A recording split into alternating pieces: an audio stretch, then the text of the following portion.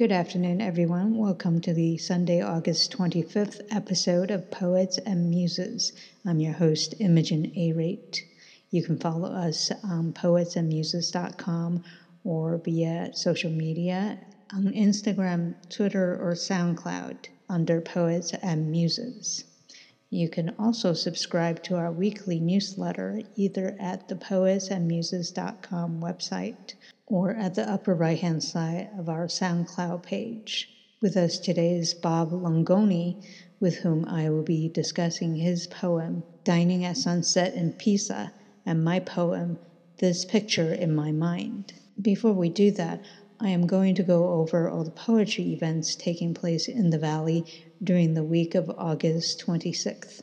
On Tuesday, August 27th, from 6 to 8 p.m., Connect and Heal will be hosting its weekly poetry writing workshop at the Chandler Community Center, which is at 125 East Commonwealth Avenue in Chandler.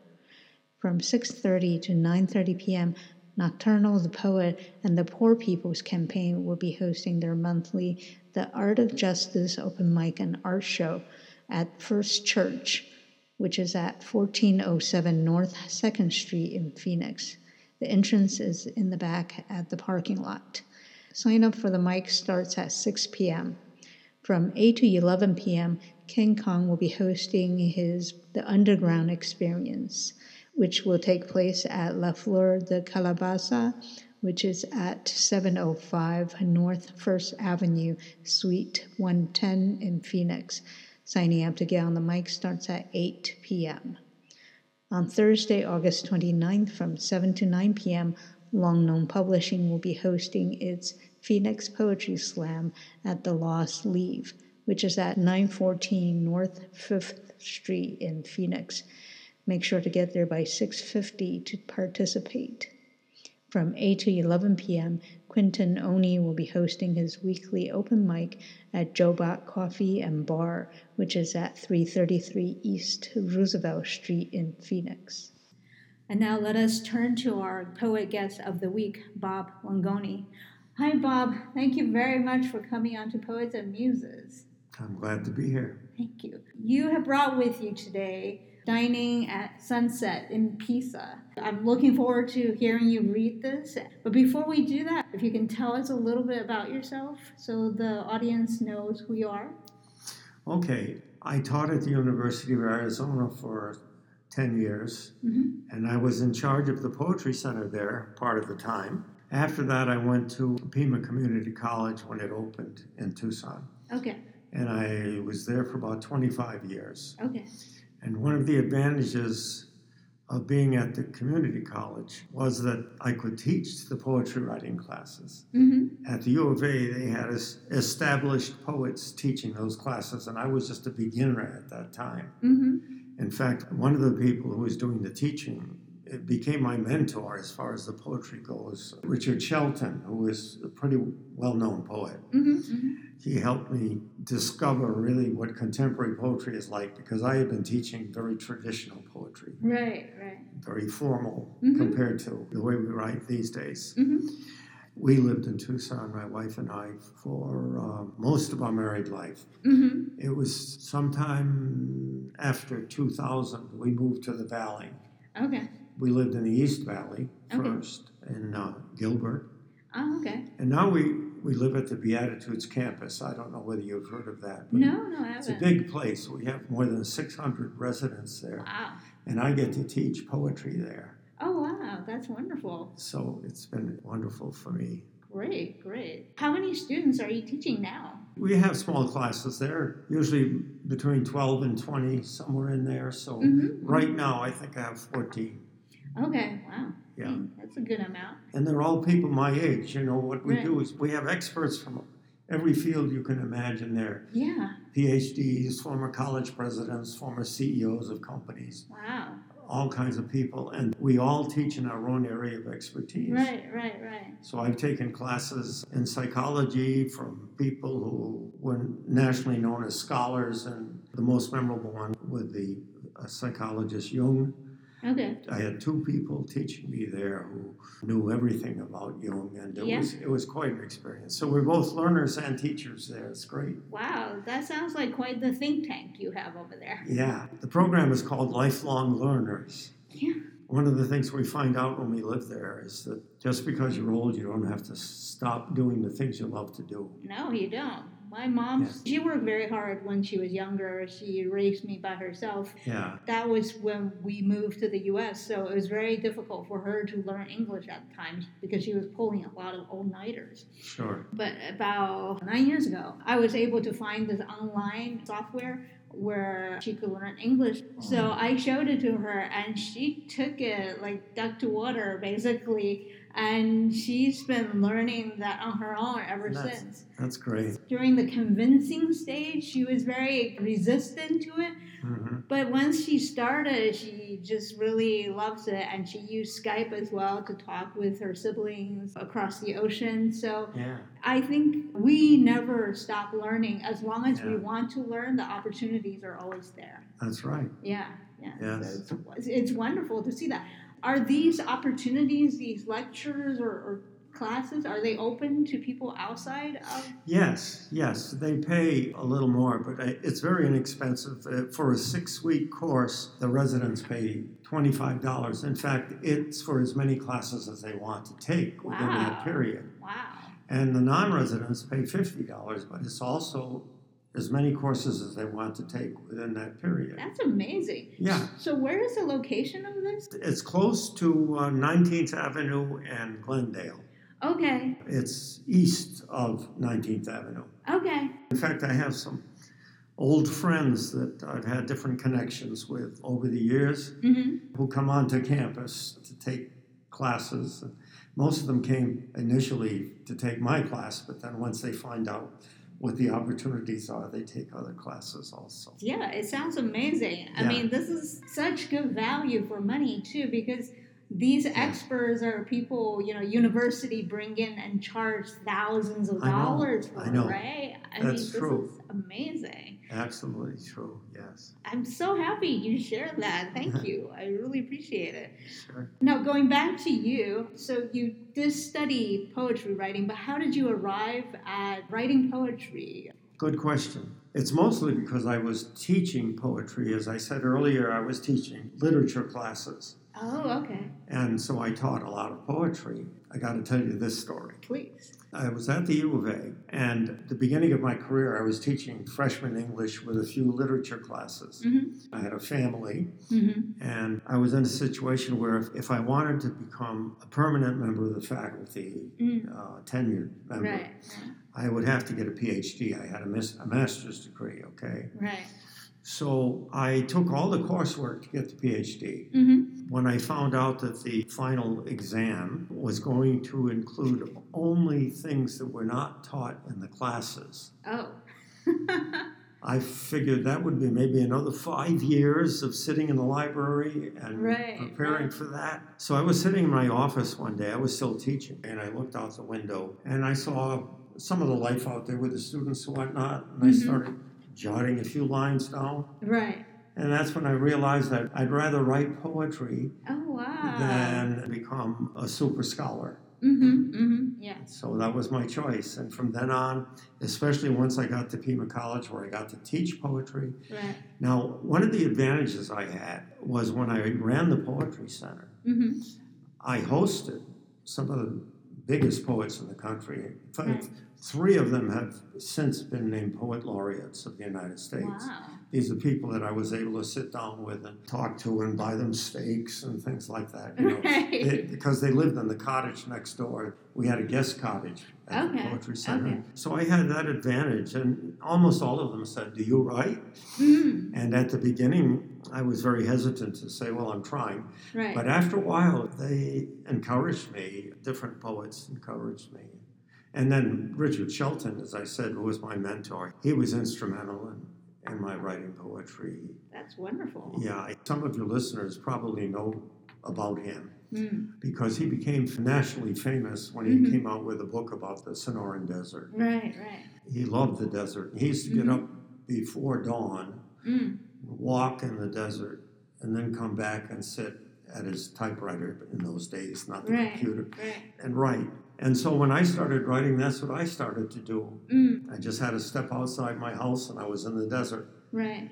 And so I was doing pretty much that initially. So I wrote about 2 topics. One was my family, my memories, all the way back to my New England childhood. And the other one was the desert. A lot of poems about the desert. It's really amazing. I'm from New York, so this is such a change of environment for me, this wide open space. Yeah. I've been to Horseshoe Bend, but it's all very different. You know, just a few hours drive. I've had one poet here. Her name is Amber McCrary. She's Diné, and she was talking about the area where her people lived, and then also the area where her now partner, who's Autumn, come from. So she was saying how different the landscapes are, even though both are desert. That's right. Yeah. Well, even between Tucson and Phoenix.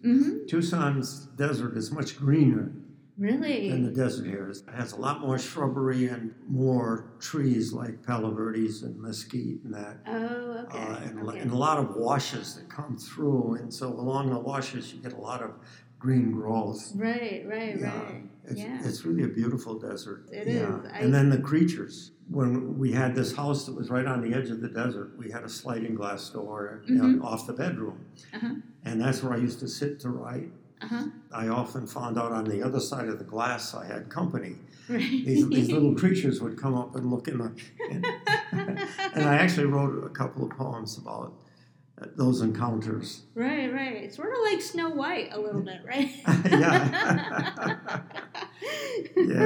Yeah. We understand our own human curiosity. We don't realize that other animals share our curiosity as well. They do. Yeah. They do. Yeah. And it's really nice to gain their trust over time. Right. You know, if you interact with them long enough. And it's really nice. Oh, yeah. Yeah. It is. Yeah. So, do you mind name dropping a little bit and tell us who are the poet laureates that encourage you? The one I think of first is Charles Simic, because he recently read up here. Oh, wow. Okay. At the U of A Poetry Center, the one I used to run. In Tucson, yeah. They bring poets up that read at the Art Museum here. They bring 2, 3, 4 per season, I think, up here. Simic was the one I thought of first because I talked to him recently when he was up here. Some of the other ones, not necessarily the ones that became laureates, Donald Justice. Well, I didn't host Robert Frost, but he came before I took over the Poetry Center, and I was president. Really? He dedicated the center. Okay. Yeah. I heard he was quite a personality. Yeah. Oh, he was. When he read his poems, he looked like a stump on the stage, you know. Really? Yeah. The persona he projected, well, you know, was that of a farmer, kind of a man from the country. Right. But at the same time, very sophisticated. He managed to pull both of those things off. Yeah, not easy. No. Man of the people. He sounded like a kind of curmudgeon when he read. Yeah. So there's a restaurant here where 3/4 of their restaurant is regular tables, but then a quarter of it is taken up by this kind of living room setup where there's long sofa and chairs, lounge chairs, and he has a small bookshelf. And I've actually convinced him to lend me his Iliad, which I took for much longer than he anticipated. Yeah. But he also had a book with Robert Frost poems. So I was there one day and I just started reading it. And it was really amazing to see how prolific that man was. Yes, and he is very, very, very important poet because he straddled the old, more formal way and the changes that were taking place. Yeah. His poems are very conversational, which is not very traditional. Yeah. But it's very, very, well, it's about the only way people write anymore. It sounds like their own voice, you know. Yeah. And so when I teach my course, I always include him if it's appropriate to the course, and talk about those things. Right.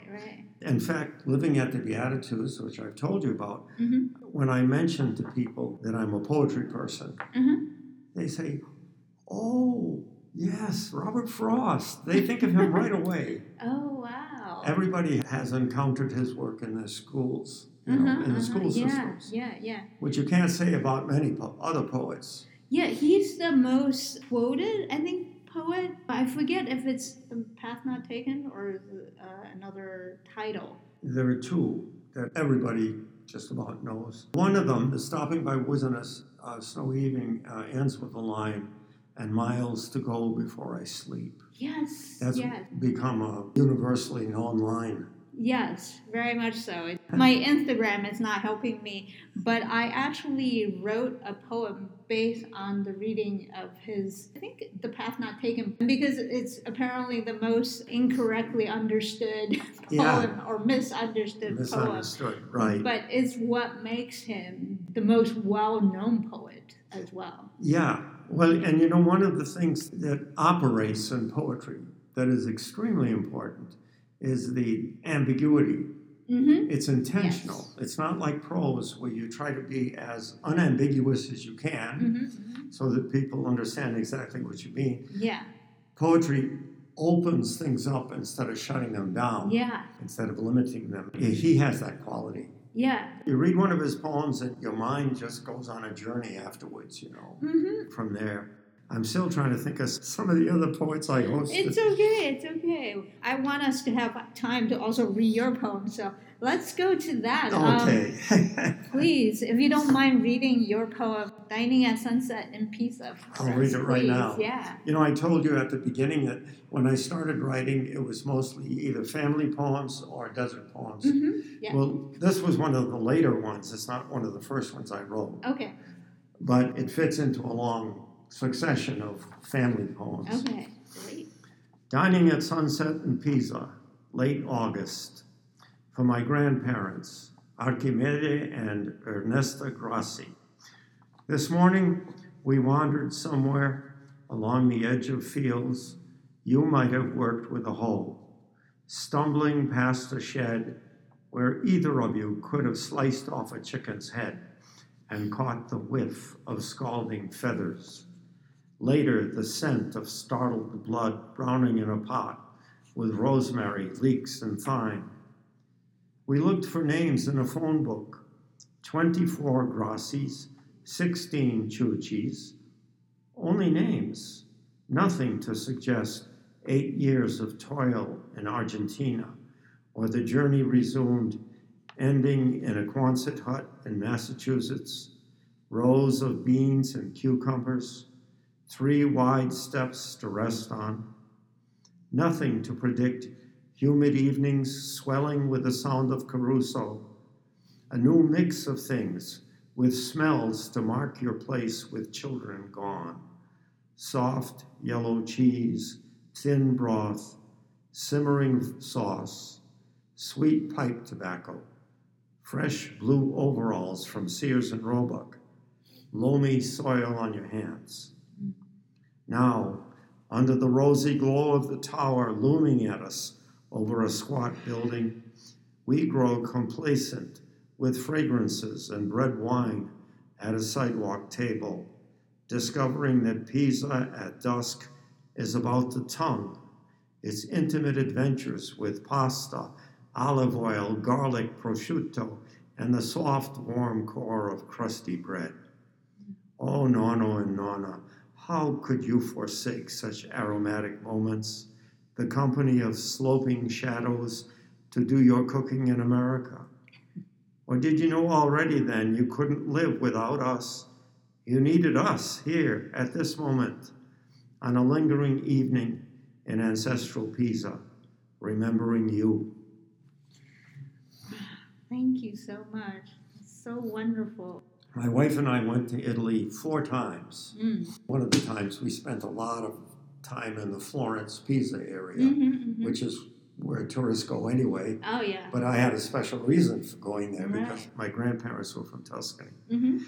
So, which is pretty rare, right, in terms of Italian migration. Now, not so rare, but older generations tend to come from the south, like Sicily. Sicily was probably the one where there are more than any other part of Italy coming from.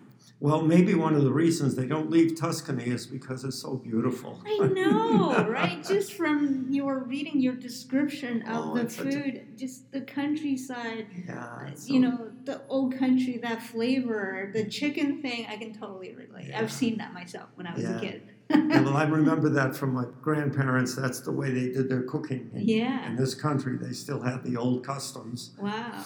Well, it's coming back into popularity again. Good. Urban farm setting, a lot of people are doing that. That is true. Yeah. And I think that one of the biggest problems we have, especially with our youth, is that they're not in touch with the earth. Yeah. They live in a place like this. They live on concrete and asphalt. Right. They live in big concrete buildings. Yeah. And of course, most of them live under more squalid conditions. Yeah. But they're not out there in that great, beautiful, big countryside.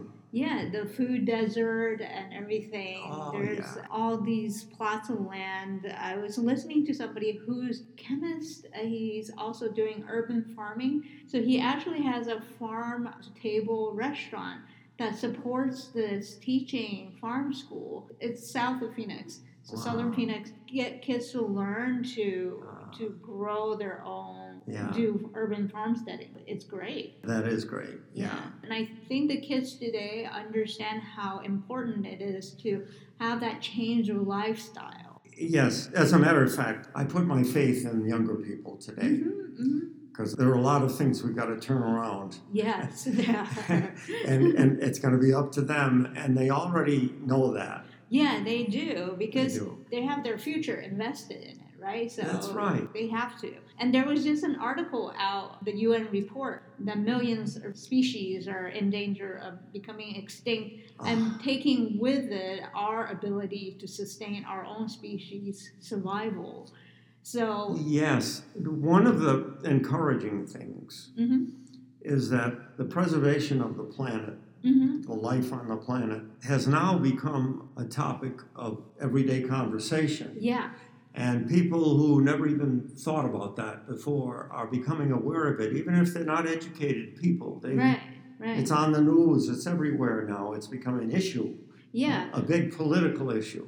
It is. And the thing is, the people who are poor, they tend to be most affected by climate change. Yeah. Because they tend to live in low-lying areas, areas that are being lost to sea level rise now. That's right. They're on the front line, so whether or not they're educated, they see it. They see it. Yeah, and that's what makes it so real, rather than being in this debate of whether or not it's man-made. Who cares? The fact is it's happening, and we need to stop it in every way possible. And we have less and less time to change the direction of where this is going. Yes. One of the things I've observed over the years is that most people, where there are biases, are people who have had no experience with the thing. Yes. And for instance, with the races, now that the races are mixing so well in this country, we've made a lot of progress, although there's a group that's trying to counter that now. Yeah. I think from different perspectives, it looks different ways. I mean, for someone like me who's a person of color, even though my experience with racism is not as bad as other people with darker skin than me, unfortunately, it is still very present, and it's something that's happening even in this day and age. And a lot of the people that I'm interviewing, especially younger, speaking both of hope and also the racism that we experience. I interviewed a 17-year-old Latina who talks about the intersectionality between race and also economic hardship. Of course. But she has so much hope. And her name is Lupe Castro. You should definitely listen to that. She really just gave me so much hope. And she's only 17. And it echoes back to what you said about the younger generation giving us hope. Yeah. Because there is that. And I think if more people are like her, you can hear that she's not just speaking from her own experience, but also this similar trait that you share, which is the curiosity to learn, to want to understand. Yes. Because none of us can possibly have personal experiences in every aspect of life. That's right. So part of it is this combination between firsthand experience and having the imagination and empathy to understand other people's experiences. That's right. Yeah. That's what's going to save us. I hope so, yeah. That capacity we have. Yeah, definitely. We need more of that. And I think it's wonderful to hear you talk about that and then to hear her talk about that and see the connections between the different generations. Yeah. And to know that we can work together because there are lines of thought that are connected. Yeah. That's so right. it's really wonderful. Yeah. But going back to your poem, though, you had told me that in the version that you last sent me that you have put your grandmother's name as Teresa. Yeah. But you found out recently that it's actually, what is it? Ernesta. And you know how I found out about this?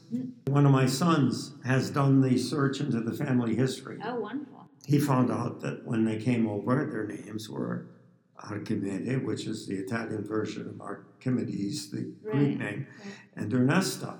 And I always thought it was Teresa. Well, first of all, when we were growing up, she was Nonna.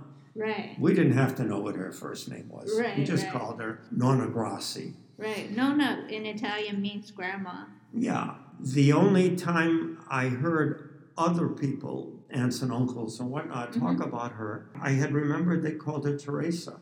Right. Well, that probably was her middle name or something. Anyway, her formal name was Ernesta. Okay. And once I learned that, one of my cousins was named Ernest, and now I know why. Yeah, because from Italy, the tradition is to name your grandchild the same as the grandparent. That's very common, yes. In fact, one of my cousins is Archie. I knew him as Archie, but you can see where that name came from. Yeah, so Archimedes. Yeah. Yeah. And can you tell us about this process you mentioned in your poem, which is trying to find them? They came to the U.S. and they raised a family here. And you were, second generation born here? Well, no, neither of my parents were born in this country. Oh, okay. My mother was born in Argentina because, as I mentioned in the poem, right. They went to Buenos Aires first and they lived there. The Italian population in Argentina is very high. Yeah, it is. And it's because a lot of people did what my grandparents did. Yeah. They went to Argentina. They raised the funds they would need then to take a steamship to the United States. Right. It took my grandfather, I think, 7 or 8 years to be able to take his family to the United States. Right. So my mother was born there. Oh, okay. My father, on the other hand, was born in Italy. He's the other side of the family. Right. And he was born in the northern part of Italy around Turin, Torino. Oh, okay. Up there near the Alps. Yeah. And he came directly from there. Mm-hmm. Part of the adventure that my mother's family went through was living in Argentina first and then coming to the United States, to the East Coast. So does that mean that she spoke both Spanish and Italian? My mother? Yeah. Her education ended in the 5th grade, but by then she could speak Italian, Spanish, and English very well. Great. Wow. Because the Italian was in the family, the Spanish came with Argentina, right.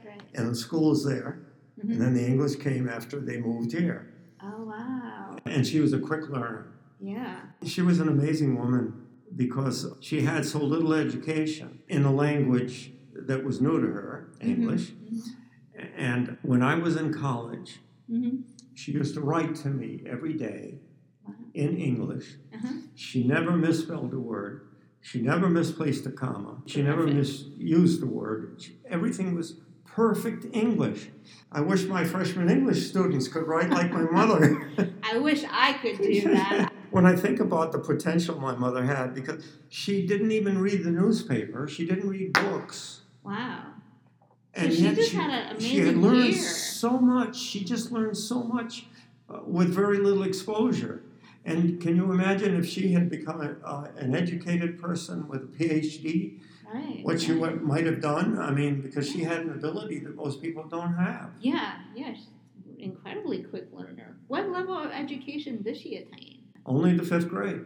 Really? Yeah. Oh, wow. I thought you meant she left Argentina after 5th grade. I think she was probably in the 2nd or 3rd grade when she came to this country. Oh, wow. And so she just had a few years in there to learn English. Right, right. By the time she finished going to school in the 5th grade. Wow. Yeah. That's amazing. That's really amazing. It really is amazing. Did you ever ask her how she picked up all the grammar rules? Because that's really difficult. No, that's a regret I have now looking back. I wish I had asked her that question. Right. We asked her all kinds of questions about her youth and whatnot, you know, what it was like being raised in Argentina. Right. And she lived sort of an adventurous life. She used to talk about being in her baby crib and her parents walking in and finding that there was a snake in there with her. Oh, God. Things like that. Wow. Yeah. You don't think of that in Buenos Aires. You don't think of that nowadays, you know. How can that happen? But, you know, they were living back then, and even in Argentina, where I think they're probably right on the edges of civilization, you know, between the big city and the countryside. Okay, that's Yeah. really interesting. I need to go to Buenos Aires. I need to go to Argentina, period. I hear it straddles different climate points. Yeah, I haven't been to Argentina, but my mother told us a lot about it, and then my 2 oldest cousins, who sort of became mother figures to me when my parents were getting old, and then these older cousins were kind of straddling the 2 generations, and then we used to go visit them, and they would always make sure we ate properly and we got our exercise and all this kind of stuff. They were born in Argentina. Okay. That's why they knew so much about it, so they used to talk about it as well. Wow. Later on, they lived in Cape Cod. My wife and I, of course, were married here and raised our family here in Tucson. But we used to travel a lot. In fact, you know, there are my poems about that. When we went back east to visit, we got to live on Cape Cod with those cousins. It was wonderful. One summer, I signed up for a poetry workshop over the weekend in Martha's Vineyard. So I was living with my cousins on the mainland, on the Cape, and I would take the ferry boat every morning to Martha's Vineyard on the island, spend the day there with poetry, and get back on the ferry and go back there. It was like being in a dream world. Yeah, you know? It sounds like it. Yeah. Martha's Vineyard has such a reputation for being this beautiful, natural... Oh, it was just beautiful. Yeah. You know the famous poet Mary Oliver? Oh, yes. Yeah. Yes. She just died within the past several months. She lived on Cape Cod. Oh, okay. Yeah. And she became famous for being so closely in touch with nature. Yeah. I actually wrote a poem about the fact that I was exposed to her poem Wild Geese when she passed away because of all the poetry organizations that was posting her poems. And Wild Geese is such a famous poem of hers. She was probably the most popular poet in the United States. Wow. Yeah. Wow. She was known everywhere. Even here in the desert. Mary Oliver. Yeah. It's been a long time since I took literature classes and all that, and I write more because I need to write. That's why we all write. Yeah, exactly. So I've been very much away from the literary world, and I'm also really bad with names, so I never heard of her until her passing. And then all of these postings came out, and I was reading some of her poetry, and it was just so beautiful. She was totally in love with creation. Yes. Totally in love with it. Yes. There was such a magnanimity in her poetry. Oh, yeah. Just opening up everything, right? Yeah. But going back to your poems, yeah. This trip that you had in Tuscany and Pisa, especially looking in the phone book, how did that come about? Was it something? Well, we were there, and I knew that they had lived their lives there, the most of their younger life at least, and I figured, well, you know, there must be other Grassis there, and Chuchis. Chuchi was her family name. I figured, well, maybe I could run into some cousins or something over here. Yeah. So we started looking them up, but I gave up trying to find cousins because there were so many of them, I didn't know where to begin. What did I say? It was 24 Grassis in the phone book, 16 Chuchis. If there had been 2 or 3, I would have visited them. Right. And said, do you remember my grandparents? You know, it would have been so much fun to do that. Yeah. But with that many, I didn't even know where to begin. Okay. We were only there a few days. Right. So it wasn't specifically to go find your roots. It was very spur of the moment then. Okay. Yeah, it was spur of the moment. When we went, I knew we were going to go to Pisa and see where my mother's parents came from. But I never even thought about opening a phone book when I got there. You know, it was something that occurred to us when we were there. Right. And it would have been very interesting if we could have run into some cousins. Yeah. Did they give you their old address for your trip? No, I didn't have any of that. Okay, so it was basically a little investigation on your own, right? Yeah. Wow. That definitely would have been really amazing. Yeah. It would have been. I really love all the sensory stimuli that's in your poem. The food, and I didn't have breakfast, so I'm really hungry right now. And the reason why I chose my poem, this picture in my mind, was on a second reading of your poem. Even though you talk about your grandparents traversing the world to get to the point where you are, right? I also felt like the poem itself is a journey.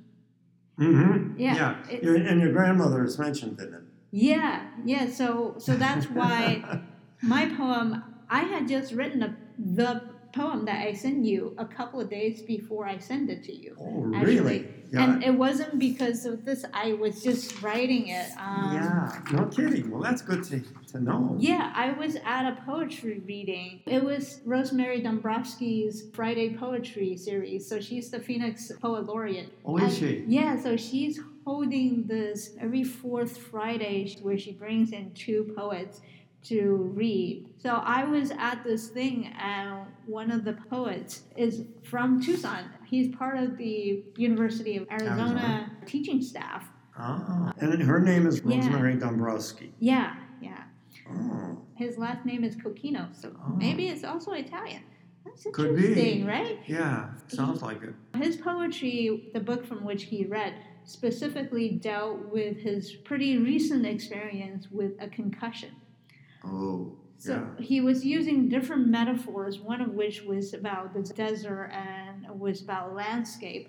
And for some reason, this picture of the first line of my poem came in my head.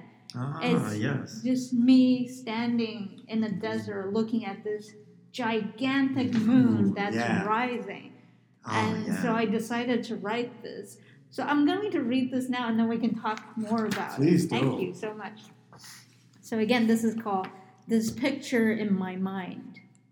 I swear the moon is the midnight sun, and the desert projects its golden tan into the sky, flushed like an adoring lover, watching you rise, as would the sunset that loathed to dip below the horizon, hanging half above for a last glimpse, like the child I was at Grandma's dining table, eyes barely over the surface, longing for comprehension of my uncle's soldering pen, suspended above a circuit board city that reappeared each time my flight hovered above that urban jungle of a metropolis with matchbox houses and stacked Lego apartment complexes.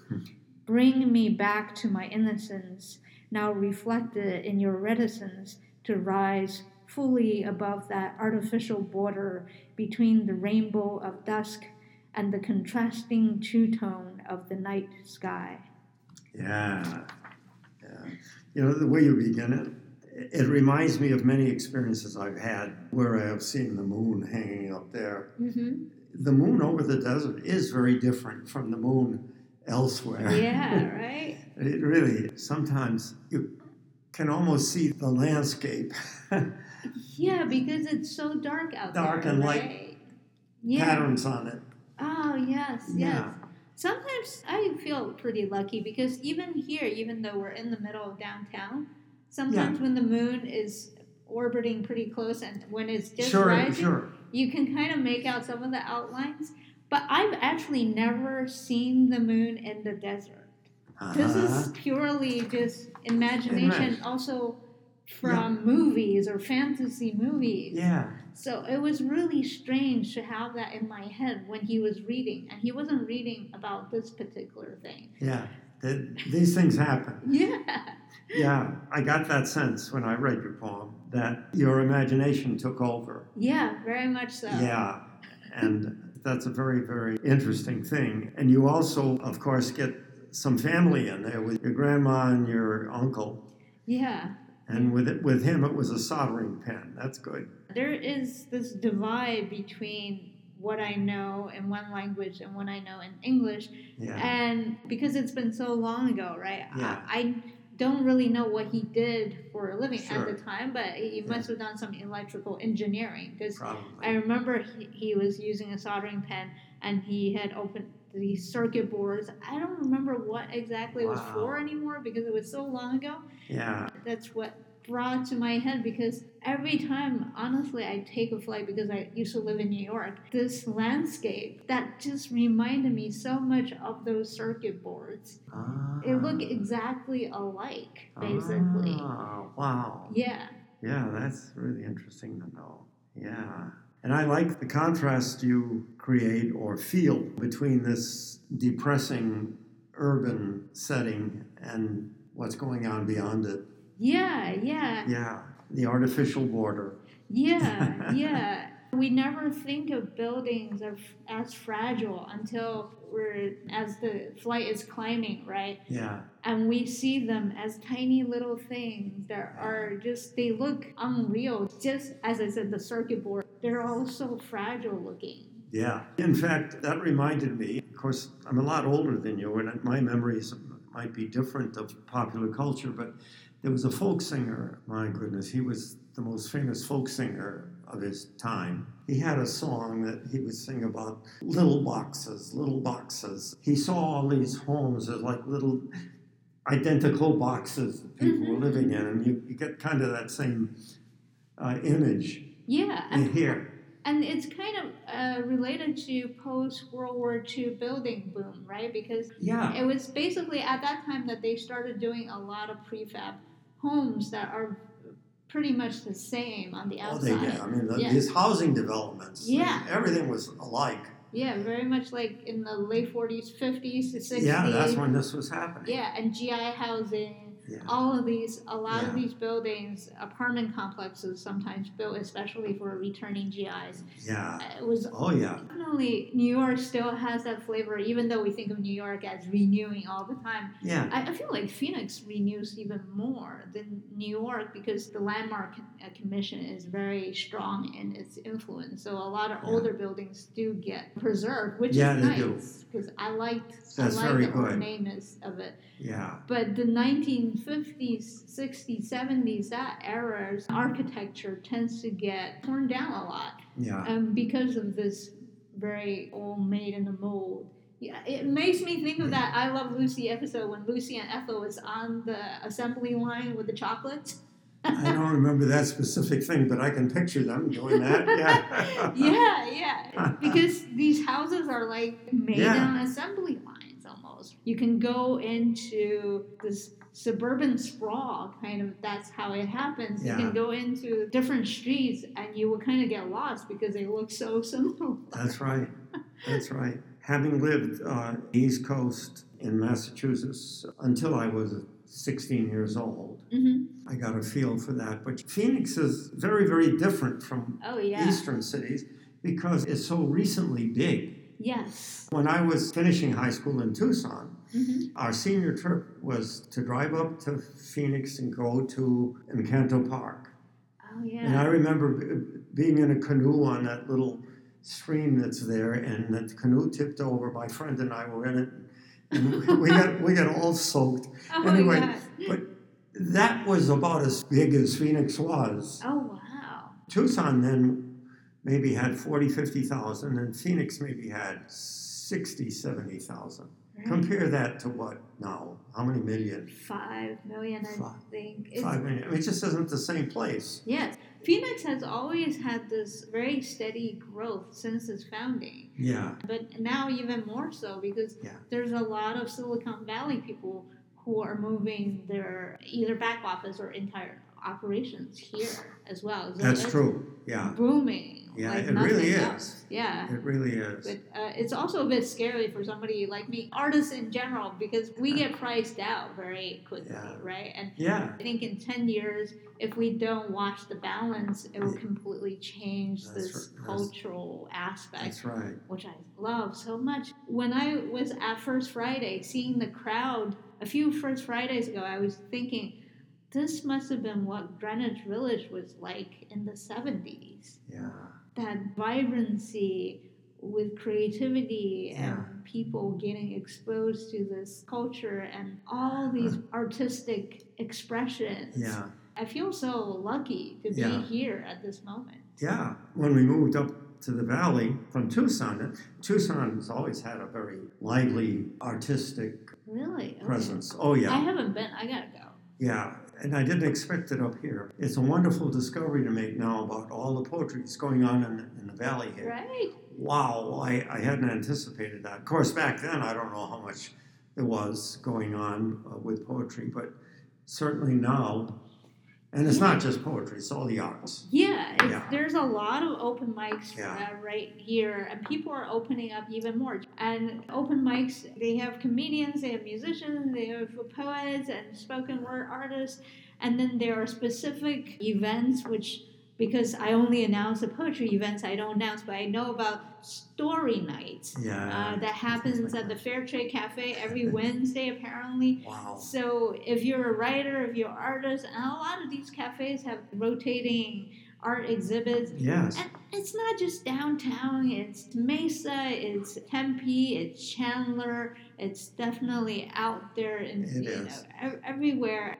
Gilbert. When we were living in Gilbert, I used to go to the Changing Hands bookstore. In Tempe? In Tempe. Okay, yeah.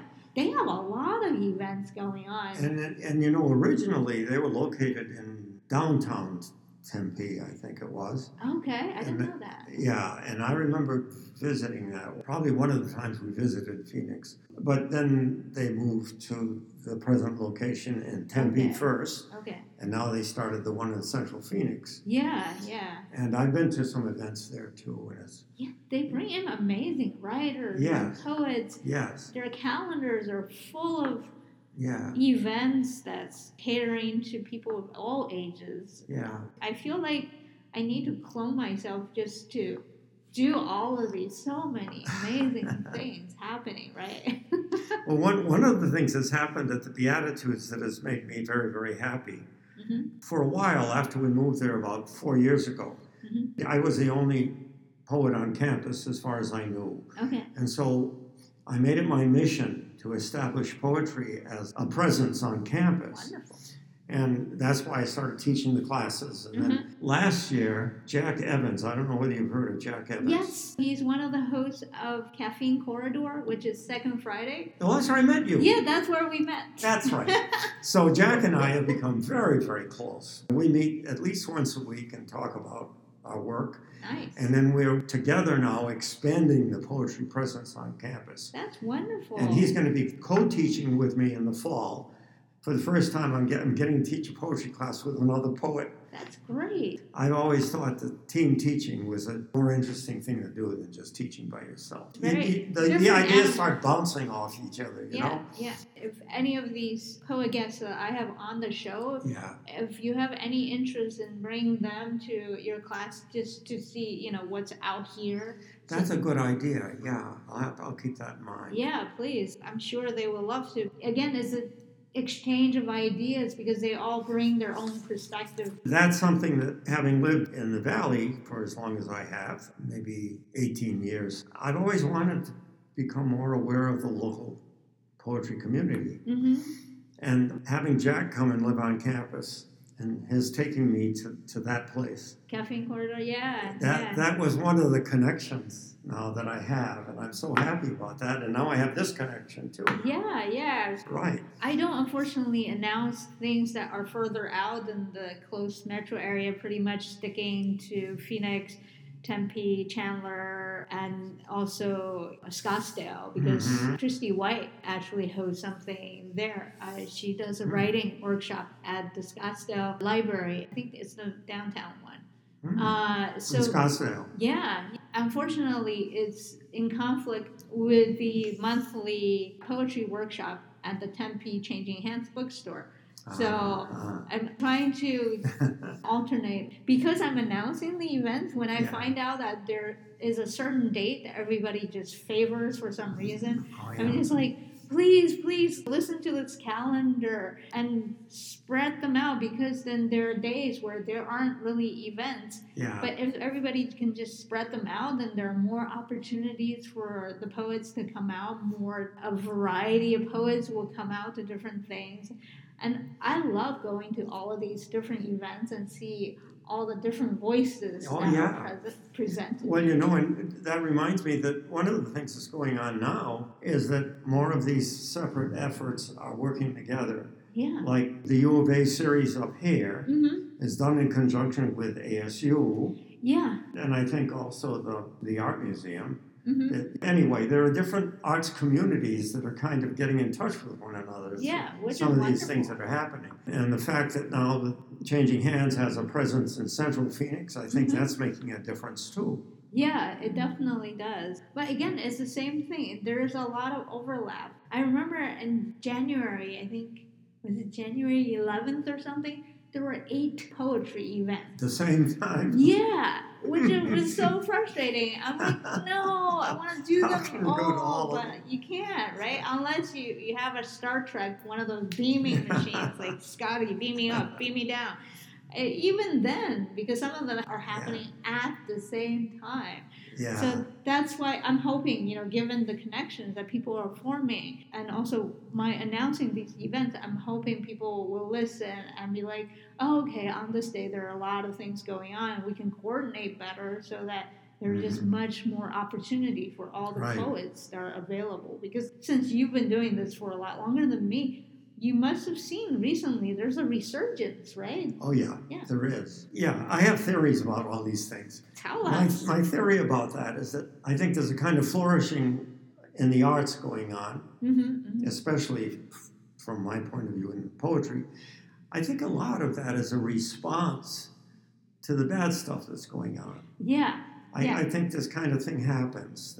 Whether it's conscious or not, we are responding. We're fighting against that kind of stuff. Yeah, we're fighting it in our own way, right? Our own way. Because it touches our lives on an everyday basis. On an everyday basis. Yeah. Again, whether it's intentional or not, we're choosing to be in that reality rather than the other one.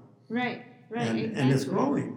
Yeah, and we're making our own reality. We're making a better, more interconnected world in our small way. And I think that's what's going to change the world. Ultimately, it is from the ground up. Yeah. It is about these interconnection and interconnected communities. It's got to come from the bottom up. Yeah. Politically, too. And yeah. There's a lot of talk about that, but making it happen is another thing. Exactly. Part of it is because there's big money pushing the other way. There is definitely big money, but the thing is, we just have to realize each of our voices does matter, and we do need to speak up, and our actions matter. Ultimately, every drop in the bucket actually matters. Oh, sure. Yeah. Sure. And we have to stop thinking of ourselves as victims. Well, we can be genuine victims, but survive. We can still survive this. We have to survive this. Because if we give up, then they win. And this is not the kind of life we want. No. So we have to keep fighting. We have to realize we have power. And that's really important. Right. And I'm so happy that we finally got to talk on the show. I really appreciate it. And it would be wonderful if we can send people to your class, and if you want people to come from Phoenix or Chandler and read at your class, it would be nice to let everybody on the Beatitudes to see what's out here right now. Yeah. It was started by the Church of the Beatitudes, which is a UCC church. Oh, yeah. And their church is just down the street because they started, and I heard the story about the origins of our community. It's really interesting because the man just died, in fact, who was the founder of Oh, wow. He had been the pastor of the Beatitudes Church. Mm-hmm. And before they built their beautiful church, they decided that they had to do something to help older people live better lives. And they started the Beatitudes campus. Oh, okay. And one of the beautiful things about it is that even though it was started by a church, there's absolutely no pressure. We have atheists and agnostics and everybody living among us. We have Protestants and Catholics and Jews and Muslims. Oh, that's wonderful. Yeah. Yeah. I go to an event that's also hosted by UCC Church. It's the First Church on 2nd Street. So the last Tuesday of every month, there is an event called Art of Justice. And every month is a specific topic. So you should come to that. I think you're talking about where my daughter goes to church. Really? First Church? The First Church. Okay. Yeah, she goes there because of its outreach Oh, wonderful. spirit, So you should go. Well, she's come. invited me to come down. And Yeah. in fact, sometime maybe Jack and I are going to go down and read. Yeah, please. It And will part be of that wonderful. program. Yeah, that will be wonderful. Small world, right? Right. That's what's wonderful because then we get to see all the voices because, as I said, each event has its own little culture. That's so right. it's nice to mix it up with Oh, it. it is. It's wonderful. Yeah. Before I let you go, can you please tell the audience how they can, they can come to your class, obviously, from Beatitudes. You can tell people that they pay more than the residents, but they're still getting a bargain. Yeah, $50 is great from world-renowned experts. Are you kidding me? Yeah. That's amazing. So, okay. I mean, I'm still trying to pay back student loans from basically getting that exact education. My daughter is in her 50s, and she's still paying off her student. Oh, my God. Yeah. Isn't it terrible? It is terrible. This is not right. Oh. So that's one way that people can get in touch with you. But how else can they get in touch with you? Well, you have my email address. Yes. And where can people see your poetry? Is any of it online, or where do you sell your books? I know you have books. Where do they see my poetry? Yeah, where can they buy your books? Well, I only had 2 books, and they're both out of print. No. Yeah. All I have left is maybe a dozen of each. Okay. And so I'm very selective. If I have a very good friend, I'll give them one of them. Oh, okay. They're not for sale anymore. Oh, man. Yeah. Well, they were put out by a little press in Tucson, and there's no connection with a big press. They tried at one time to hook up with one of the big publishing companies, but it never worked out. Right. Yeah, so... But U of A has its own press. The U of A has. Yeah. Yes, yeah. the U of A has. They might have published some poems. I'm just not aware of any. Okay. If they have, it would be maybe by Richard Shelton or somebody like that. Right. I'll have to look into that. If any of your poetry is online, I would love to put them up so people can read more of your poems. There are a couple of local online magazines that have accepted some of my poems. Okay, yeah. I hardly ever send my work out anymore. Ah. And I keep telling myself, I really should. I'm not writing as well as I used to, but I've written a couple of gems in the past year or two that I haven't tried to get published anywhere, but I should do that as a start. Yeah. I wrote a poem about, and talk about your imagination taking you somewhere. Emily Dickinson taking a tour of the desert. Oh, that would be nice. Walking through the desert. Right. That's wonderful. And it's a long poem, which, again, something I seldom do. Maybe I should send you a copy of that just to look at. Yeah, love to. But you should come to either the Scottsdale or the Tempe Poetry Workshop. I think you would enjoy that. I would. The only problem is my time gets so tied up. Yeah. It's hard to believe I'm retired, and I have a harder time fitting things into my schedule than before I retired. Because just on campus, we have so many things. Yeah. There are always 3 or 4 classes I want to take that I have to pass on because I don't have time. And then my wife, she doesn't get around. She has to use a walker, and I have to do a lot of things for her. Right. So I have to make sure I have that time built in. Yeah. But anyway, I'll keep in mind that I should explore that opportunity to get more involved. Because it's only once a month, and I think their experiences might work well with what you're trying to do now to publish again, because they also have a lot of experience. Now, which one are you talking about at the moment? The one I've gone to is the Changing Hands Tempe. So it's Changing Hands Tempe. Yeah, so it's second Monday of every month in the evening. It's not on their calendar. I did read there once when I was living in the East Valley. Right, but that's the Friday one. Yeah, that was one of the Friday events. But I also know Cynthia Edlow. Do you know her? Yeah, I know Cynthia. Well, she's a very close friend. Okay. We were writing partners for a long time because I lived a mile away from her in the East Valley. Okay. And, I would go to her and say, here's my latest poem. And she would come to me and here's my latest poem. Oh, nice. So we had a good thing going there. So she's the one who introduced me to the Changing Hands community out there. Okay, yeah. And she's still active there, I think. Yeah, quite a bit. Yeah. So a lot of the same people who go to the Friday reading, they are the ones who attend the second Monday workshop. Again, it's not on their calendar, but it is happening. So you should definitely come. Well, I should talk to Cynthia about that because I talk to her once in a while on the phone. Yeah, I think she comes, but the last time I was there, she wasn't there. So. No, but she still would know that those things are going on. Yeah. Because she's a very close friend of the woman whose name I don't remember. I know who you mean. I just saw her recently at a reading. So. Yeah, I saw her recently at one of the readings. As well. Said hello to her. Well, thank you so much. I really appreciate it. Thank you. Well, yes, and thank you especially for giving me more information about what's going on. Absolutely. In the valley. Yeah. It's actually huge. It is huge. There's lots of things and that is very healthy. It is very healthy. Thank you. Yes. The name of the woman who hosts the first Friday poetry readings at Changing Hands Tempe bookstore is Pina Joseph, and the person who hosts the second Monday poetry workshops at Changing Hands Tempe bookstore, her name is Patty, and the workshop's name is Poetry Roundtable. Be sure to check out the episode notes for links to Beatitude Campus's lifelong learning courses, as well as some of Bob's other poems and his books. The urban farming initiative I mentioned in South Phoenix is called the Orchard Community Learning Center.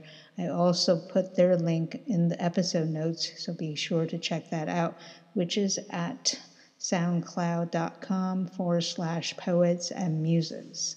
As always, you can follow us either on our website at poetsandmuses.com or via social media on our Instagram, Twitter, or SoundCloud at Poets and Muses. You can also subscribe to our newsletter either at the Poets and Muses website or at the upper right-hand side of the Poets and Muses SoundCloud page. And that concludes the Sunday, August 25th episode of Poets and Muses. I'm your host, Imogen A. Thank you very much for listening. I hope you have a wonderful week, and I look forward to bringing you another episode next Sunday.